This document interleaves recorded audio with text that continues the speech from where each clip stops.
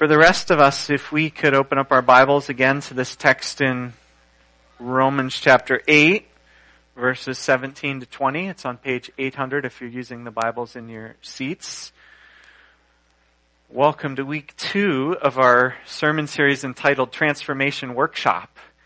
And if we could put that first slide up there, I gave Tony some notes to follow along with they're right there, yeah.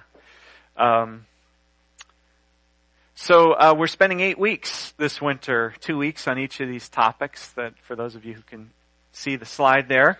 As we go into the tail end of winter and the season of Lent on the church calendar, which begins on Wednesday, we're focusing on the importance of transformation, which is a key to our church's vision, right? That we would be transformed by God for love and for mission in a changing world. And so the question we've been asking is, how do we get transformed? How does it actually happen? And that's what we're focusing on in this series. And last week we began focusing on the fact that transformation begins with our identity. It begins with knowing who we really are. Because knowing who we are determines and influences how we live our lives.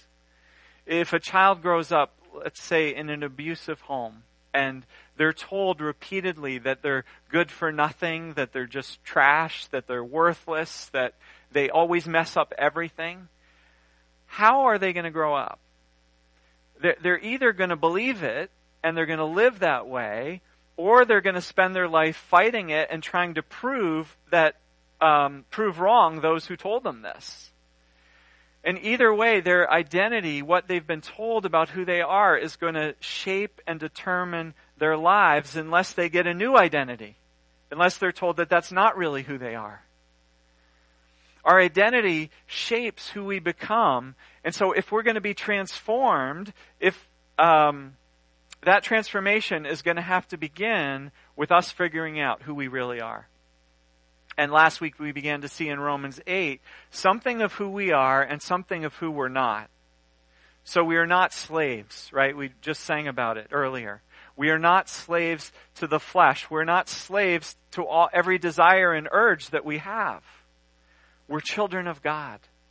We've been adopted into God's royal family. We're God's own beloved sons and daughters. We're destined to inherit our Father's kingdom, which is the whole creation. And so it just makes sense that we start to live that way now, to live as if we're God's sons and daughters. Many of you are probably familiar with this little triangle. Some of you maybe not. The 3 points are Father, identity, and obedience. And there are 2 ways that we can go around this triangle. A right way and a wrong way. We start with the top, with the Father, either way, but the way most of us most naturally think we should go around the triangle is counterclockwise. That beginning with God the Father, we figure, well, we've got to please our Father in heaven. We've got to do a good job obeying. So we better shape up. We better act well so God will like us, so that we'll be accepted by Him. And so we respond and we relate to God our Father with efforts to be obedient. To do what God requires. And so we try to do that. And what happens as we try to be obedient? Well, sometimes we feel like we're doing well, and other times not so well. And if we're not doing well, if we feel like we're failing, that we're sinning, that we're displeasing God, that we're being disobedient, how do we feel about ourselves? Well, usually we feel guilty. We feel ashamed. Our identity at that moment is bad child, bad Christian. Like there's a gray cloud of condemnation over our heads. Like we can't be close to God right now. We can't look into God's face. He would be frowning. He would be disappointed with us because we've been bad. And so we don't deserve God's blessing or God's love right now. And so we go off into a corner somewhere, figuratively speaking, and we hide from God, and we grovel in penance. We beat ourselves up for a while until we feel we've been good and sorry enough that God will probably take us back now. And so then we tentatively come back to God, and we try again to be good, and we try again to obey. So, if we're doing poorly, that's often how we feel and how we relate to God. On the other hand, maybe we're doing well at obeying. We feel good about how we're doing. I had this experience in college. In college, I was passionate for God. I was growing in my faith like crazy. I was spending lots of time with God. I wanted to make time to pray, to read my Bible. I was serving God. I was helping others to get to know God. And before I knew it, guess what I was doing to the people around me who weren't as obedient as I was? I was looking at them thinking, what's their problem? Why aren't they as passionate as I am? Why aren't they as obedient as I am? And in my pride, I started to look down on them. I started to judge them. My identity was super Christian. I was a good child. I was better than others. Until I left college and I went into a very different spiritual environment where I didn't have good spiritual nourishment. I didn't have good fellowship. I didn't have people to encourage me and disciple me in my faith. And suddenly I realized I was losing my passion for God. I wasn't so excited about obeying God like those people I had looked down on before. And this was humbling for me. And I realized maybe I'm not so holy and spiritually awesome after all. Maybe I was just blessed for a while to be in a particularly rich spiritual environment, and that's why I grew spiritually. And now I'm not growing so much. So again, this is how we tend to go around the triangle. We tend to try to obey God, and then based on how we're doing, we take our identity from that. If we're doing well, we think we're a good Christian. If we're not doing so well, we feel like we're not so good. But either way, this is basing our identity on our performance. Well, guess what? This is not what God wants for us. It's not how God wants to relate to us. In fact, this is actually what Paul says Jesus came to set us free from. Going around the triangle backwards this way. It's actually the flesh way of relating to God, which is slavery. Where we try hard by our own efforts to keep God's law, to avoid sin, and then we judge ourselves based on how well we're doing. And this is exactly what Christ came to set us free from. Which is why Romans 8 begins, if you go back up to verse 1, there is now therefore no condemnation for those who are in Christ Jesus. The good news in Romans 8 is that the way God sees things, the way God treats us, involves going around the triangle the other direction. It begins with God giving us our identity. And that identity isn't earned, it's a gift. Remember, we saw last week in Romans 8, verse 15, the Spirit you received does not make you slaves so that you live in fear again. Rather, the Spirit you received brought about your adoption to sonship, and by Him we cry, Abba, Father.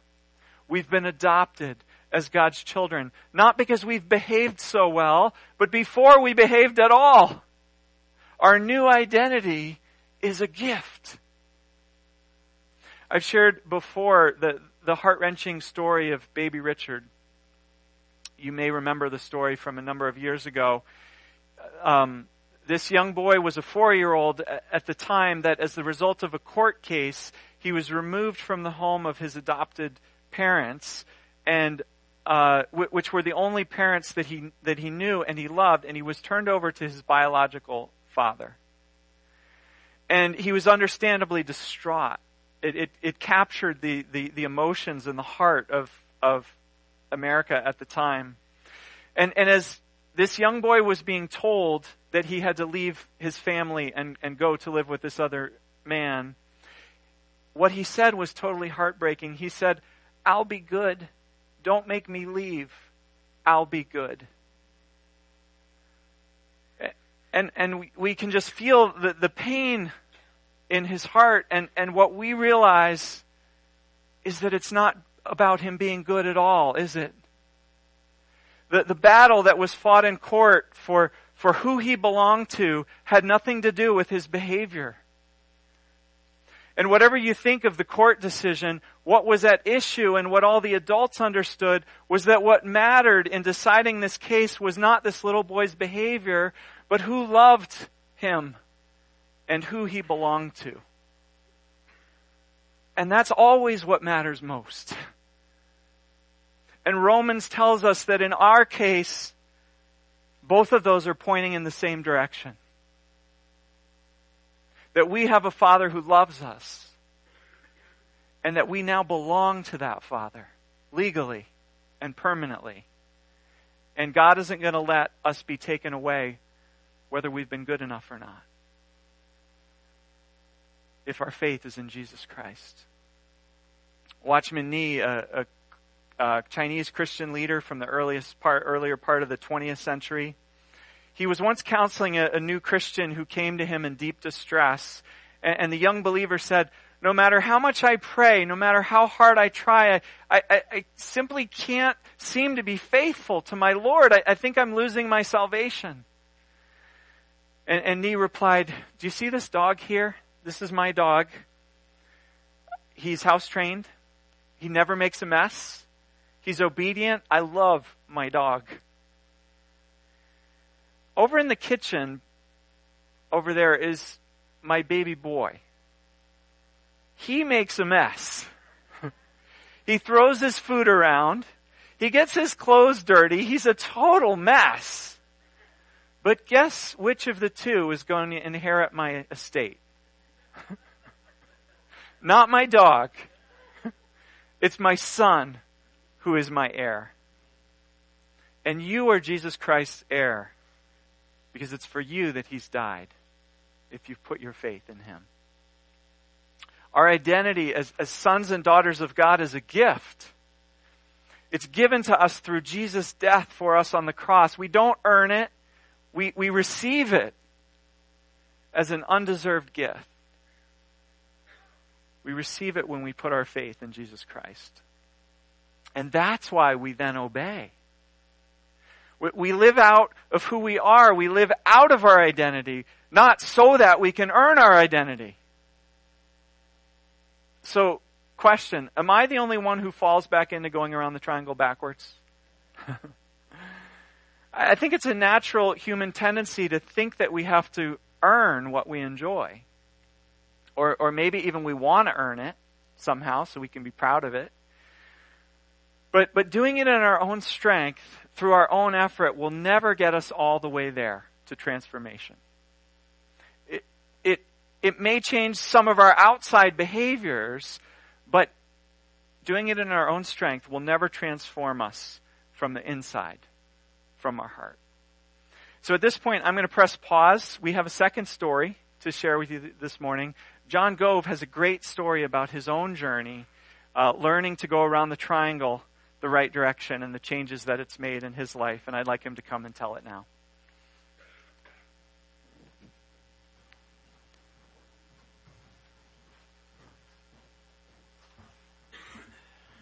Hi, I'm John. And usually when I tell my story, I say I'm John and I'm an alcoholic. And Dick asked me to share under 5 minutes. I said, if I go 10, he goes, that's okay. I go, if I go 15, he goes, I'll be sweating. And so if I share under 5 minutes and I touch, move, and inspire somebody, will God love me more? Who's shaking their head? Okay. I was listening. So real quick, I didn't know God growing up, heard of him, tried to understand him intellectually. Something was missing.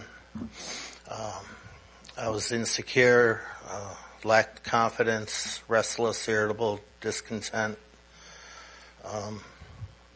Acted out in grammar school, got high in high school, drank in the Marine Corps, lied, cheated, and gambled in my marriage, and tried to be the best student, Marine, husband, father that I could be.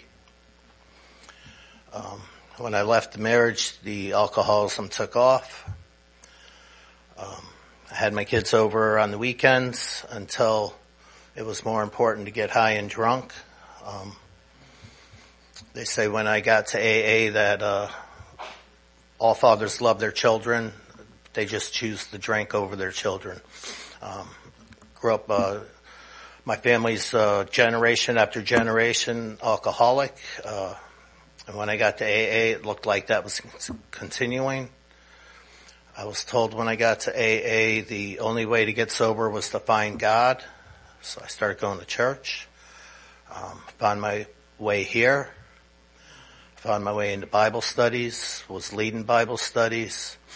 And I couldn't stay sober. And I learned everything in the Bible. I learned everything in the Alcoholics Big Book. The steps. Knew everything. Couldn't get sober. I heard what they were saying. Didn't really listen. First 3 steps can be summed up as I can't, he can, let him. But I was stuck with trying to square peg a round hole of God into me. They said there's a softer, easier way. I was looking for the harder, smarter way. I was more concerned with saving my face than saving myself.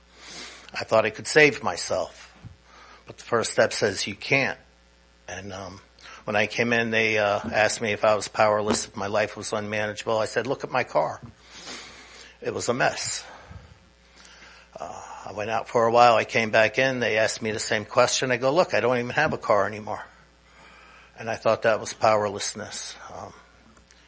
Over 80 times I relapsed.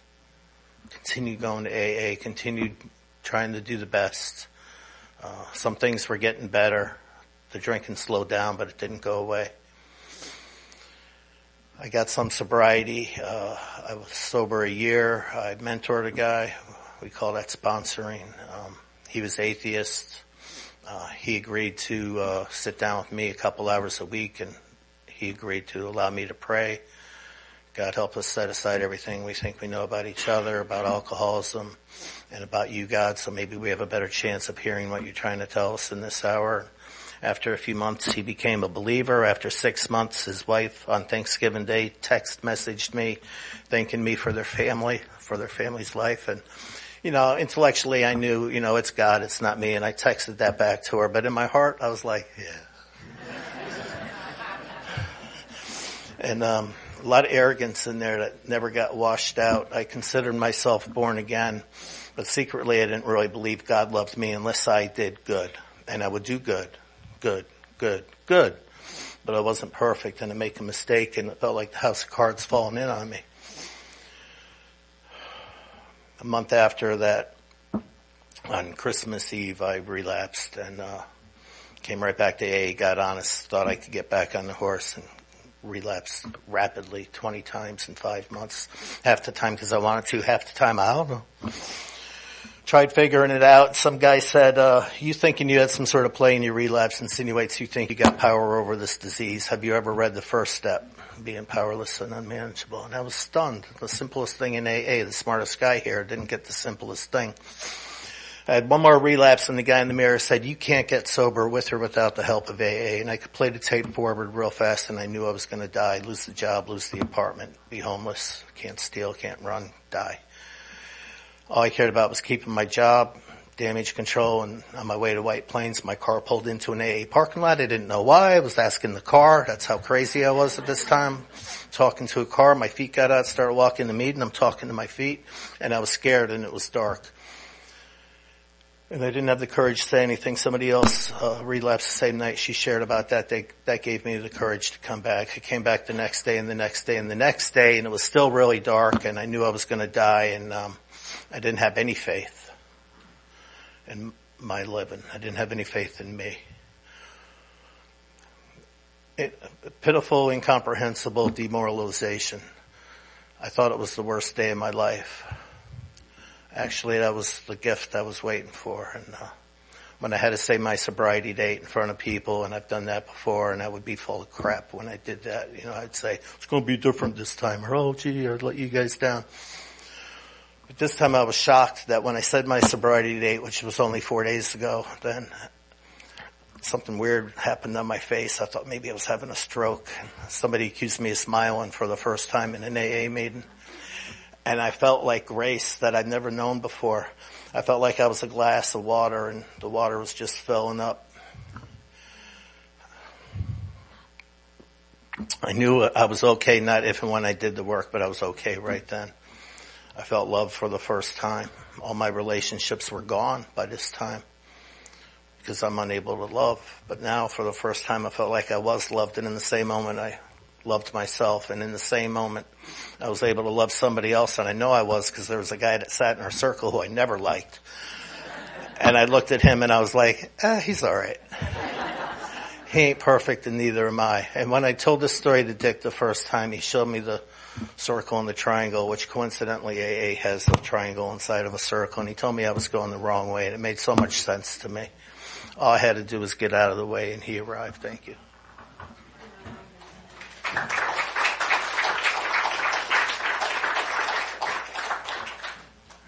Thanks, John.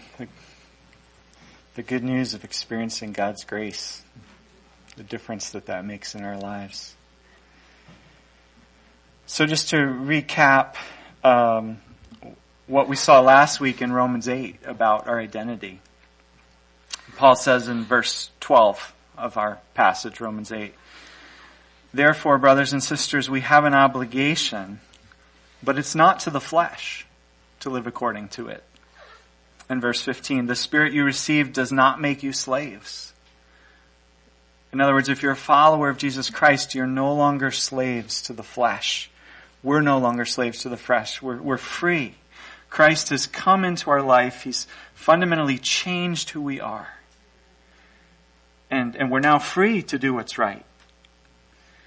In fact, we're more than free from slavery to the flesh. Verse 15, "The Spirit we received brought about our adoption to sonship, and by Him we cry, Abba, Father." The Spirit Himself testifies with our spirit that we're God's children. And if we're children, then we're heirs. We're adopted children of God. We're royal children. We're set to inherit the whole creation. And so if that's our identity, then it makes no sense to still live like a slave. We get to live instead like we're royal sons and daughters. And that identity is what fuels our transformation, that new identity.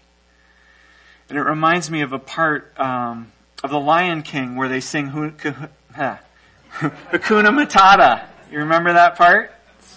The Lion King goes back a long way, but they just redid it recently. Simba is a young lion prince with all the honor and the responsibility that entails to protect and to govern the Pride Lands where all the animals live. But Simba's forgotten his identity. He's forgotten who he is. And he's run off, and Timon the meerkat and Pumbaa the warthog are schooling him in another way of life, right? Hakuna Matata.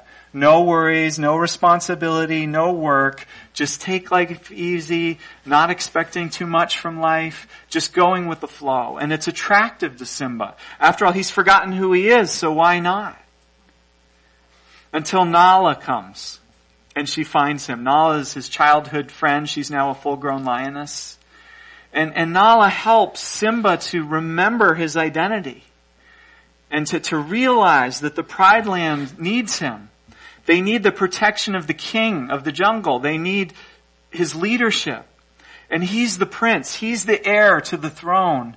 And so remembering his identity and living out of that identity for Simba changes everything.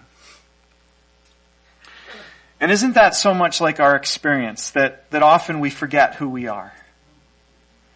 We forget that we're adopted royal sons and daughters, princes and princesses, destined to inherit the creation, and even now called to take responsibility to further God's kingdom, to represent God's kingdom, and to spread God's kingdom.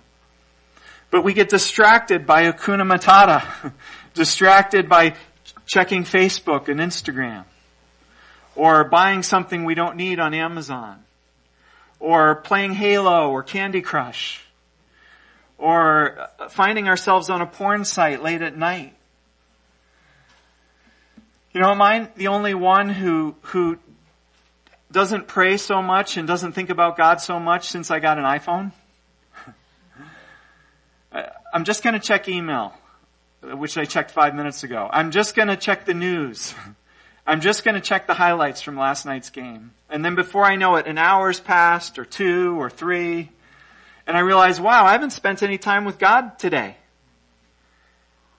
It's Hakuna Matata, God's own royal children, God's princes and princesses distracted and frittering away our lives when the world desperately needs us.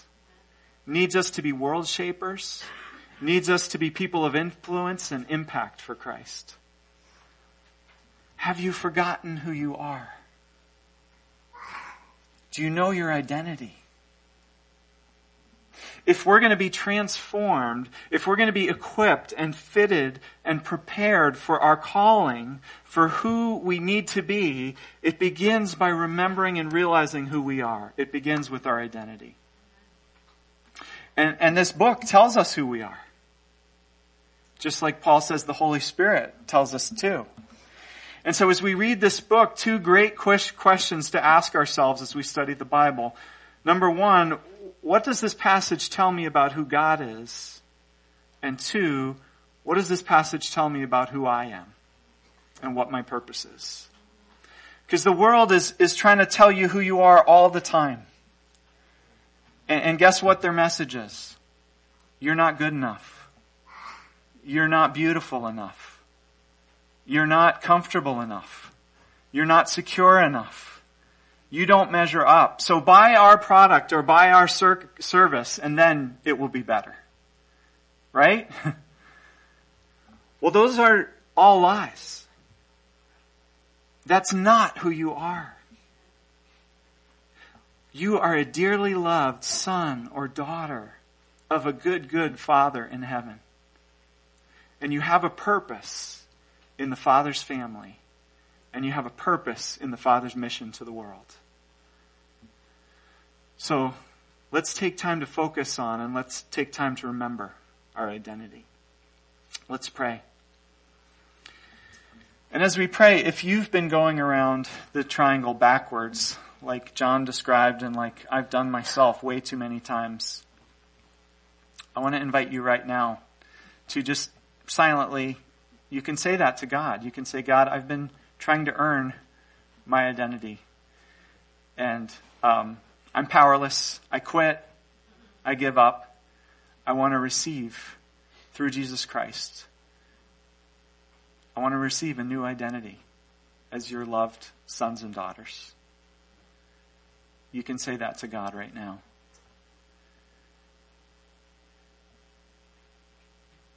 And God, we need your Spirit, as you promise here in Romans 8. We need your Spirit like John experienced that day in that AA meeting. Like Anne described experiencing as the Holy Spirit nudged her and said, hey, you're supposed to love your enemies, even though they've done you wrong, even though our human nature wants to be mad. And we know that experience of you nudging us, and we need you to remind us day after day who we are. Thank you that you're faithful to do that, to remind your children of who we are. God, burn that into our hearts. Shift our hearts, change our hearts so that we can be transformed. Amen.